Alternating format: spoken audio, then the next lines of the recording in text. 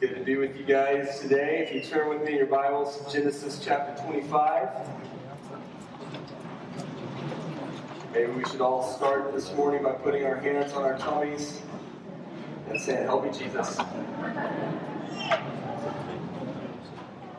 For sake of review, we've been in a series called Extreme Life Makeover. I don't know if we have our makeover man that we could put up on the screen, but here he is. We've been going from head to toe talking about how to have our lives made over by Jesus and His Word. So here we go with Sam, the makeover man. We started with the mind. We talked about mental Mike and how Jesus wants us to renew our mind. We went to the eyes, and our makeover man that week was Lustful Larry, how Jesus wants to put a guard over our eyes. We went to the mouth, Chatty Cathy, and talked about how our mouths should be a wellspring, a fountain of life. Went on to our shoulder makeover, and we talked about the fact that God wants us to cast our anxieties, our cares upon Him. Last week, we had a very interesting week as God was stirring in our midst, but we talked about a heart makeover. We helped deliver Follow Your Heart Felicia from chasing after just all the dreams and desires of her heart. This week we're talking about the stomach, a stomach makeover. Scientifically speaking, the stomach is a digestive organ found between your esophagus, I've been an Apple, sent to me Apple products, the esophagus. Some of you guys are like looking for that online. There's an eye product that I don't have right now. It's between your esophagus and your small intestine. Let me just read to you. It secretes protein-digesting enzymes called protease and strong acids to aid food digestion, sent to it via the esophageal peristalsis through smooth muscular contortions called segmentation before sending partially digested food chime to the small intestines. That's what we're talking about this morning, is the stomach. But here's what I've noticed is that there are a lot of sayings about the stomach. You've heard some of these with me. You've heard people say, my stomach is talking to me. It's kind of a weird saying. Can you imagine that? Hey, you up there! Stomach starts talking to you. My stomach is growling. Always a real awkward one on a date, some pretty girl. So anyway, oh, excuse me. I have butterflies in my stomach. This is really awkward when you think about the mental picture of butterflies floating around. You heard them say this, one of Winnie the Pooh's sayings, I'm a little rumbly in my tumbly. He has an iron stomach. I don't have the stomach for that. My eyes were bigger than my stomach. If that was true, that would really be weird, right? That made my stomach turn. How gross would that be? You look at something, your stomach actually... So, the stomach's so simple. If it's just a digestive organ, why do we have all these sayings? And I believe it's something that that our stomachs are powerful. And when they go unchecked, they can really have a really dramatic effect on our lives. I want to begin this morning by looking at a really sad story in the Old Testament where two men, a father and a son, didn't have control over their stomachs. And it dramatically impacted them in a very negative way. So look with me at Genesis chapter 25. We're going to start in verse 24. This is the story of Jacob and Esau. So picking up in verse 24, it says, when the time came for her to give birth, there were twin boys in her womb. Verse 25, the first to come out was red, and his whole body was like a hairy garment. Can you imagine? Oh, how cute! So they named him Esau. After this, his brother came out with his hand grasping Esau's heel, so he was named Jacob. Isaac was 60 years old when Rebekah gave birth to them. Verse 27, the boys grew up, and Esau became a skillful hunter, a man in the open country, while Jacob was content to stay at home among the tents. Isaac, who had a taste for wild game, loved Esau, but Rebekah loved Jacob. Once when Jacob was cooking some stew, Esau came in from the open country famished. He said to Jacob, quick, let me have some of that red stew. I'm famished. That is why he is also called Edom.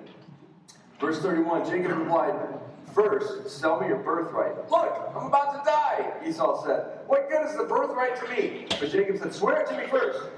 So he swore an oath to him, selling his birthright to Jacob. Verse 34, then Jacob gave Esau some bread and some lentil stew. He ate and drank, and then got up and left. So Esau despised his birthright.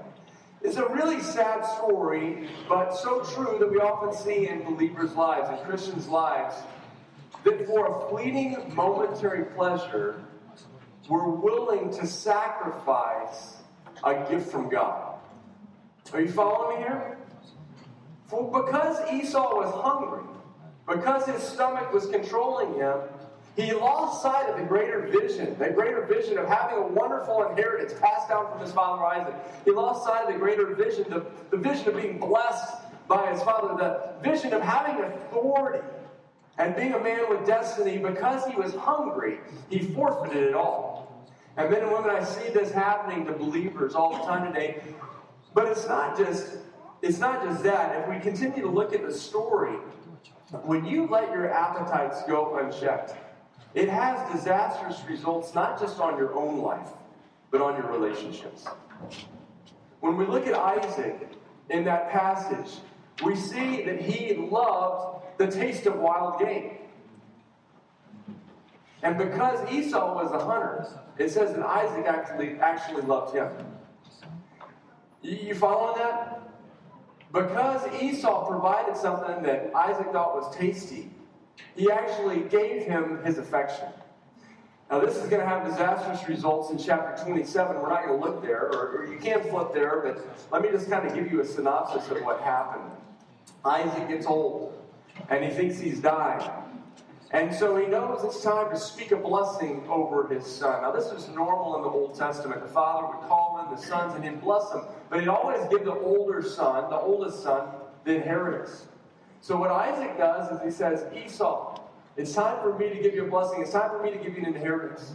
What I want you to do is go out and get me some wild game that I love so much. When you bring it back and prepare it, then I'll give you a blessing. Now, you probably heard the story of how Esau despised his birthright by being hungry and wanting a bowl of stew, and Jacob tricked him, right? But have you ever thought that this food issue actually started with the father, Isaac? You know, he didn't need to have some food to bless his son. If you study the Old Testament, fathers are always giving blessings without a meal. It's kind of like me saying, Hudson, I really want to bless you, but first run down to Taco Bell. I love those new triple-decker burritos. Come back with a burrito, then I'll give you a blessing. Right? A blessing should never be tied to an appetite. You satisfy my appetite, and then I'll bless you. You follow me, people of God? But Isaac tied it to that, and so he sends his son, Esau, off on a journey to kill, some big deer or something. Esau goes out to do it. I want to please my dad. While he's doing that, Jacob and his mother, Rachel, go, this is our moment. Our dad, if we just prepare the right meal and I go in there, then he'll be happy. And so Jacob comes in. They just kill some little sheep and, fillet it up and bring it in and go before Isaac, and Isaac blesses Jacob. Now, it would have never happened if Isaac would have just said, Esau, come in and let me bless you. But because of the appetites of his stomach, something happened to him that he would have never wanted to happen. Esau comes back after he kills the deer. He grills it up, brings it to his dad. But the problem was Isaac had already laid hands on Jacob and spoken a blessing. He'd already given him the inheritance. He'd already given him the authority over his family. Esau comes in with the deer. He's going out hunting. He comes in, Dad, I've got just what you wanted. Isaac freaks out. Oh, my son. I totally just gave it to your brother. You see, when your appetites start controlling you, it doesn't just affect you. It affects the relationships around you. We think it's just affecting us, but when our appetites go unchecked, it's affecting every relationship around you. So let me just go with the stomach issues to begin with. I noticed that when I started giving my life to God, He just systematically started taking me through each issue of my life. I realized it wasn't just a Sunday school deal. It wasn't just a Bible deal or what the pastor was talking about on Sunday mornings. And oftentimes, God would start convicting me about something. And I realized this about food. I was really into eating. When I was sad, I ate. When I was happy, I ate. When I was angry at people, I ate. When I wanted to celebrate with friends, I ate. When I was bored, I went and had something to eat. You name it, when I liked a girl, I went and ate. It didn't matter. I found, and maybe you found yourself, all of a sudden you're like standing in front of the refrigerator with it open. You're like, how did I get here? I was just in another room. And all of a sudden you're just looking at the refrigerator and saying, I love you. Somehow our stomachs just control us. You've heard the saying, a way to a man's heart is through his stomach. And we definitely saw that true with Isaac. We saw that true with Esau. Now, the interesting thing about this is that Philippians 3 talks about it. Can we put that verse up on the screen? It says this. Paul was talking about a whole group of people in the city of Philippi, and he says, their destiny is destruction. Boy, that's not what I want to be. It says their God is their stomach, and their glory is in their shame. Why does it say that it's their God is their stomach? I don't think because someone's put up a stomach, up on a pole, a gold stomach. It's stomach, gastric juices. They're not looking at this thing. What it is they're saying it's their God because it controls them. Right? Have you ever met someone that they start getting hungry and they become a jerk? I see some of you nudging each other right now. Your stomach actually controls. You see this in the party scene. I remember being in the party scene, and all of a sudden, guys would just be going beer, just following after their stomach. And it actually becomes your God, and it's very dangerous. I realized that I cared a lot more about the pleasure of eating and the taste of food than I did about honoring the Lord. And what I didn't have in right perspective was this verse in 1 Corinthians 6:19. If we can put that up, it says, do you not know that your bodies are temples of the Holy Spirit, who is in you, whom you've received from God? You are not your own. Your body is the temple. Your body is the temple. Here's an interesting thing that I've noticed. I travel quite a bit, and a lot of times when I'm traveling, I'll go for a walk in the morning, spend time with God. A lot of times when I'm in cities, I'll find these beautiful Catholic cathedrals. And here's what I love about them. They're always open. They're open for, the faithful to come in and pray. And I'll walk in these beautiful cathedrals. And, you've got this stained glass. You've got this ornate architecture. And the interesting thing I notice is that they're never defaced. There's never graffiti. People haven't come in and stolen things, even though they're open to the public and there's no security guard standing there. But I noticed that there's kind of like an awe and reverence that comes out over you when you walk into one of these temples, right? You walk in, and I even noticed I kind of tiptoe in and kind of sit down in a little pew, try to be like a little mouse. Everyone's doing that. Why? I think it's because it's just, even in the most ungodly person, there's just kind of this awe and reverence about, we're in the temple of God, But here's what we know in Scripture, is that God doesn't dwell in a building made by human hands. That's what Scripture says. And now, I'm all for buildings dedicated to God, but I want to tell you where God does dwell. Right here. Your body is the temple. But the crazy thing is we do things to our body that we'd never do to one of those beautiful Catholic cathedrals. We walk in with such reverence. We sit down real quietly. But with our own bodies, we just trash them out. Right? I mean, we eat Twinkies, for crying out loud. I don't even know what that white stuff is in a Twinkie, I know it's not from the Lord. It's one of the devil's greatest tools. And so Twinkies will last for 50 years. And if you're part of a family that created the Twinkie, I'm not against you. But I find this, we trash our bodies, we put in all kinds of chemicals in them, we gorge, we overeat, we hurt our bodies, we do all these things that we'd never do to a beautiful cathedral. But why do we do it to our bodies? Now, here's two things I find. I find there's either people that, you're like me in college, and don't ever think this. Don't ever think, well, because the person's not overweight, that they don't have an eating issue. I was blessed with one of these power, metabolisms. My metabolism, in there. But just because you can eat anything doesn't mean that your eating's in control. Right? So some of us, we're just gorging, we're binging Barney, right? On the other side, some of us, we become hyper-controlling. And that's when you have these obsessive diets, and it even can spin into very destructive behaviors like anorexia or bulimia. Both of them are the fruit of not having our stomachs submitted to the Lordship of Christ. God wants us to submit our stomachs to the Lordship of Christ. Listen to this incredible study that the New York Times did of believers. These are our great brothers up at Saddleback Church, just up north in Orange County. In 2011, the New York Times wrote an article about this diet that Saddleback went on that they based on the Bible.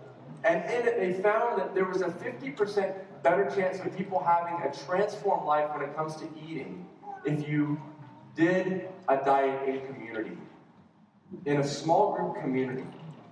Isn't that interesting?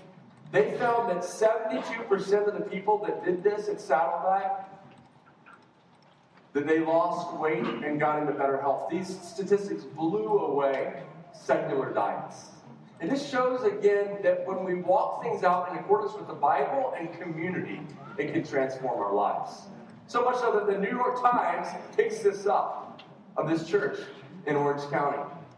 Now, I don't want to just talk about dieting this morning. I wanted to mention that because I know that God wants to do that in our lives. And I want to get on to some other appetites. But before I do that, let me just speak very practically to you this morning. Because you don't come to church just for a spiritual transformation.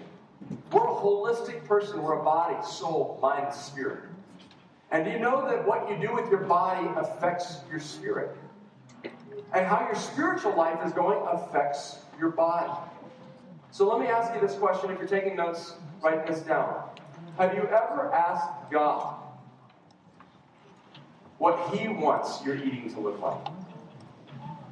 Have you ever asked Him? Who's in control of your consumption? Is it you or is it God? See, some of you, it's freaking out right now even thinking that question, but I want to tell you that the Bible says that His burden is easy and His yoke is light.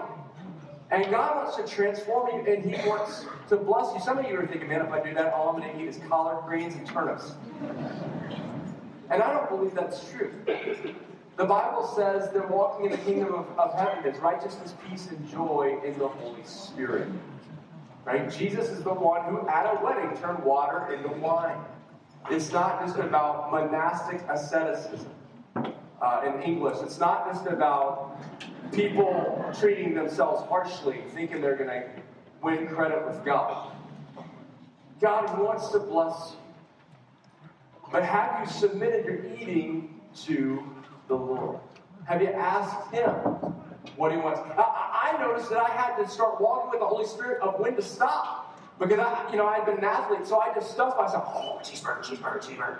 I'd stuff myself. My motto was, you got to eat big to get big. And that had a very destructive impact on me. And so I started, in my meals, I'd say, this isn't the one time I'm going to tune you out, Lord. I'm going to walk with you. And I just feel Him gently saying, it's time to stop. And I'd stop, and all of a sudden, I wouldn't be like, ooh, at the end of a meal. How many of you have ever felt like you need to be rolled out after a meal? Or, I've had that. I go out to lunch with some friends, and all of a sudden, and you don't even hear the last 15 minutes of what they're saying because you're like, oh. You're under the table trying to adjust your belt, and hoping they're not. The Holy Spirit wants to put us in a place where He knows when to say when, right? He wants to help you. So let me ask you this. Have you asked the Lord about your eating? Have you asked the Lord? Some of us need to ask the Lord about our caffeine intake. Ooh. Spirit of conviction is felt. Right? We need to let God be in control of these areas of our lives. Let's move on. Now, broadening it to other appetites, because the stomach has been known since ancient times as the seat of our appetites. It's not just the little digestive organ, but it's where the appetites of the human life came from. Now, appetites aren't bad. Right? Some of us just think if we just beat down every appetite, then we'd be good. No, God put these appetites, but He wants them submitted to His lordship. I found that my appetites were destroying me and driving a wedge between me and the Lord. The main appetite that was destroying me was my appetite for sexual pleasure. I was exposed to things as a child, and so it was kind of crescendoed in my teen years. And so when I was 18 and really decided to give my life to Christ, I realized that the thing that was driving me apart was my seemingly addiction to sexual sin, to sexual involvement. And I just remember, I'd read the scripture and I'd be so convicted, but then I'd go back into that sexual sin over and over and over again. I'd weep, I'd feel guilt, I'd feel shame, but I couldn't beat that power of addiction. And I find that most of us get to this kind of point, and here's the hard thing, is that we start doubting God's power. Because we think, when I got saved, I should have been set free from everything, right? He defeated the power of sin and death. But here's the problem. When you get saved, there are immediate changes. But then there's other issues that remain there. And I believe a lot of times God lets them stay there. So we continue to go to the one who saved us, who saved our soul. We continue to go to Him to deliver us from evil. God doesn't want us to, He doesn't just want to be a quick fix. Right? And if everything changed the day we got saved, then we just say, thank you, God, I took my God pill and now I'm done. But I find that God allows weakness and allows some things to not be transformed instantaneously, so we will still go to Him daily. Because He knows if we go to Him daily, then we'll walk in relationship with Him. He knows if we walk in relationship with Him, we'll receive His love. If we receive His love, we'll be transformed into being loving people, then we'll change the world around us. Are you following me? Some of you have thought, I'm the only person that won't be changed. I want to tell you that that's a lie. Listen to what the book of Romans chapter 7 says. This is Paul the Apostle, the writer of much of the New Testament. He writes this. He said, I do not understand what I do. For what I want to do, I do not do. But what I hate, I do.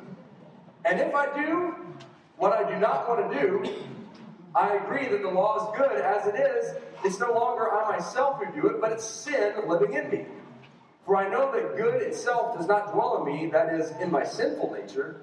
For I have the desire to do what's good, but I can't carry it out. For I do not do the good I want to do. Anyone confused yet? But the evil I don't want to do, this I keep doing. Now, if I do what I do not want to do, it's no longer I who do it, but it's sin living in me that does it. Keep going. So I find this law at work. Although I want to do good, evil's right there with me. For in my inner being, I delight in God's law. But I see another law at work in me, waging war against the law of my mind and making me a prisoner of the law of sin at work within me. What a wretched man I am! Exclamation point. Who will rescue me from this body that's subject to death? Verse 25. Thanks be to God who delivers me, say delivers me, through Jesus Christ our Lord. Now here's the deal. This is Paul as a believer writing this. Some of us have failed to see this. We thought, when I get saved, I get totally transformed. No, that's why we're doing a series called Extreme Life Makeover. Because we got a bunch of believers in this room, including myself, that need to be made over by the Lord. He does immediately bring transformation in our lives when we come to Christ, but there are other areas where we say, I know what to do, and I don't do it. And I know what not to do, and I do it. Ah, what's wrong with me? I'm a wretched man! Exclamation point. That we feel like Paul. I want to tell you, if you feel like that today, you're in good company with one of the greatest Christians of all time who wrote half the New Testament. That is the state we're in. But Jesus wants to deliver you. He wants to deliver you. I saw this wonderful story in a book the other day. It was so powerful. I was thinking about reading it to you guys. And then 2 weeks ago, I found it illustrated in a beautiful short movie. So I want to show this to you for a moment because I think it perfectly illustrates the story. There was once a great and noble king whose land was terrorized by a crafty dragon. The scaly beast delighted in ravaging villages with his fiery breath. Helpless victims ran from their burning homes only to be snatched into the dragon's jaws or talons. Those devoured instantly were considered more fortunate than those carried back to the dragon's lair to be devoured at his leisure. The king led his sons and knights in many valiant battles against the dragon. But one day, riding alone in the forest, one of the king's sons heard his name heard low and soft. In the shadows of the trees lay the dragon. The creature's heavy-lidded eyes focused on the prince, and the reptilian mouth stretched into a friendly smile. "Don't be alarmed," said the dragon, as gray wisps of smoke rose from his nostrils. "I am not what your father thinks." "What are you, then?" asked the prince, slowly drawing his sword as he pulled in the reins to keep his fearful horse from bolting. "I am pleasure," said the dragon. "Ride my back, and you will experience more than you ever imagined. Come now, I have no harmful intentions. I seek a friend, someone to share flights with. Have you ever dreamed of flying? Ever longed to soar in the clouds?" Visions of soaring high above the hills drew the prince hesitantly from his horse. The dragon laid out a great wing to serve as a ramp to his rigid back. Between the spiny projections, the prince found a secure seat. Then the creature snapped his powerful wings twice and launched them into the sky. The prince's apprehension melted into awe and exhilaration. From then on, he met the dragon often, but secretly, for how could he tell his father, his brothers, or the knights that he had befriended the enemy? The prince felt separate from them all. Their concerns were no longer his concerns. Even when he wasn't with the dragon, he spent less time with those he loved and more time alone. Eventually, the skin on the prince's legs became calloused from gripping the rigid back of the dragon, and his hands grew rough and hardened. After many nights of riding, he discovered scales growing on the backs of his hands. With dread, he realized what would happen if he were to continue, so he resolved to never return to the dragon again. But after a few nights of resisting, he again sought out to the dragon, having been tortured with desire. And so this transpired many times over, and no matter what his determination, the prince eventually found himself pulled back as if by the cords of an invisible web. Silently, patiently, the dragon always waited. One cold, moonless night, their excursion became a foray against a sleeping village. Torching the thatched roofs with fiery blasts from his nostrils, the dragon roared with delight when the terrified victims fled from their burning homes. Swooping in, the serpent belched again, and flames engulfed a cluster of screaming villagers. The prince closed his eyes tightly in an attempt to shut out the carnage. In the pre-dawn hours, when the prince crept back from his flights with the dragon, the road outside his father's castle usually remained empty. But not tonight. Terrified refugees streamed into the protective walls of the castle. The prince attempted to slip through the crowd, to close himself in his chambers, but some of the survivors stared and pointed toward him. "He was there," one woman cried out. "I saw him on the back of the dragon." Others nodded their heads in angry agreement. Horrified, the prince saw that his father, the king, was in the courtyard holding a bleeding child in his arms. The king's face mirrored the agony of his people as his eyes found the prince's. The prince began to weep, brokenhearted as he realized how much pain he had caused the father. He never wanted to see the dragon again. The palace guards apprehended him as if he were some common thief. They brought him to the great hall where his father sat solemnly on the throne. The people on every side cried out against the prince. "Banish him!" he heard one of his own brothers angrily cry out. "Burn him alive!" other voices shouted. As the king rose from his throne, the crowd fell silent in expectation that a sentence of death would surely be handed down. The prince, who could not bear to look his father in the eye, stared at the stones on the ground. "Take off your gloves and your tunic," the king commanded.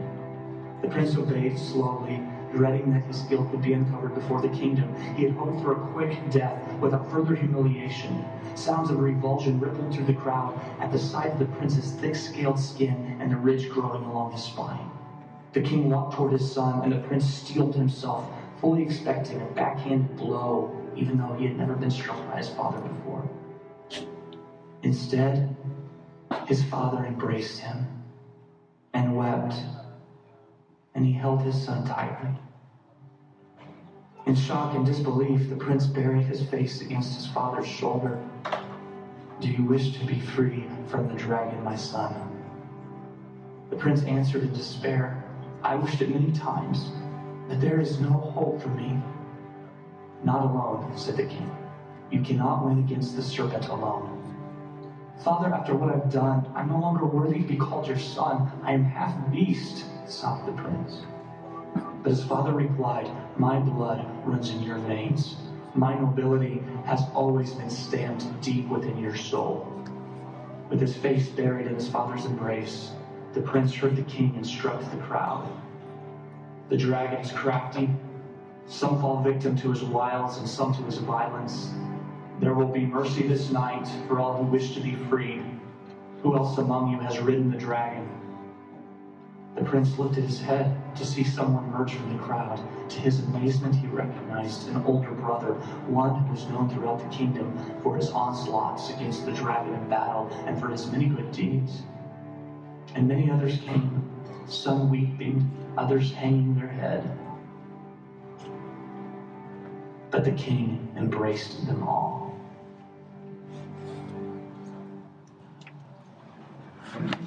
All right.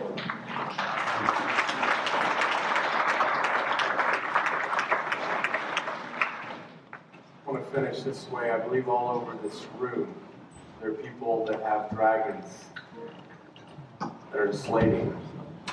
And King Jesus wants to forgive you and set you free. I just give you 4 quick keys, 4 different ways that I've seen Jesus set people free. I can preach long messages on each of these, so I don't have time for that. I'm just going to kind of give you the bullet point. We've got to come to Jesus. That's the answer. But the first is through a power encounter. That's really what happened to me with my sexual addiction. I cried out, I said, "Holy Spirit, if you're real, I need you to deliver me, no matter how crazy it looks." And it happened. He took away that desire, and I was free for years from my sexual addiction before I married Steph. This book in the bookstore, I wanted to give you resources. This book, Chasing the Dragon, is the story of Jackie Pullinger. Some of you would blow your mind to read the story. She went into the walled city of Hong Kong.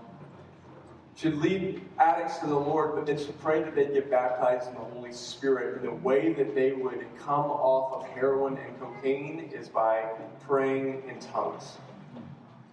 So many people were set free that BBC, the British broadcasting channel, did a massive documentary. She basically shut down the whole walled city through the power of the Spirit. Now, I think most of us would want that way, but it doesn't always happen this way. A second way that I've seen God set many people free is through intensive discipleship and understanding our identity. Well, let's go to number 2. I think I skipped number 2. It's through inner healing prayer. This is something we've done a ton of, where God actually takes you back into the painful memories that you've had, the things that often the reason we get into addictions is they're a painkiller.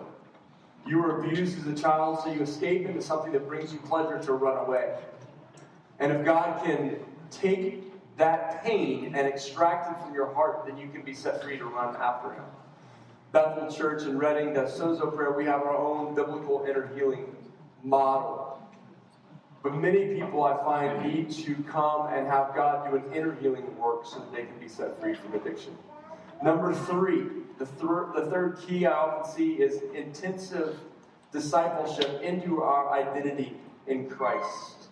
Neil Anderson's book, and we have these, the Bondage Breaker, Youth Edition, Victory Over Darkness. He gives a biblical underpinning of who we are in Christ. And many of us see our identity wrong. Like this young man, he had to understand he was a prince. He was a son of the king. And I can come to the king. I tell you what, that's also through discipleship. It's through life groups. You can't get free on your own.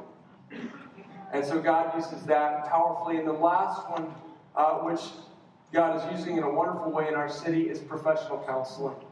I got this video from Dr. Melinda Reineke, her book, Parables. We've ordered that. It's a very powerful book, and we've also used this in our training school. This book by Dr. Cloud and Dr. Townsend, Unlocking Your Family Patterns. See, many people fall into addiction because it's something that was in their family of origin. And they walk right into it. And by understanding what's happened in your family and going through professional counseling, often we're set free. But here's my question to end our time. My question is this: are you willing to do what it takes to let King Jesus set you free? The Bible says this: if you draw near to God, He will draw near to you. If you humble yourself under the mighty hand of God, He will lift you up. Are you willing to do what God is calling you to do today, to be set free from the dragons in your life? Some of you, it's just a little step. Maybe you're just a little out of control. Some of you don't know if you'll live. Some of you, it's life or death. If you don't get set free, you might end up in the grave because of your addiction. But I want to tell you, King Jesus wants to bring freedom. He wants to be our God and not our stomach. I want to stand up.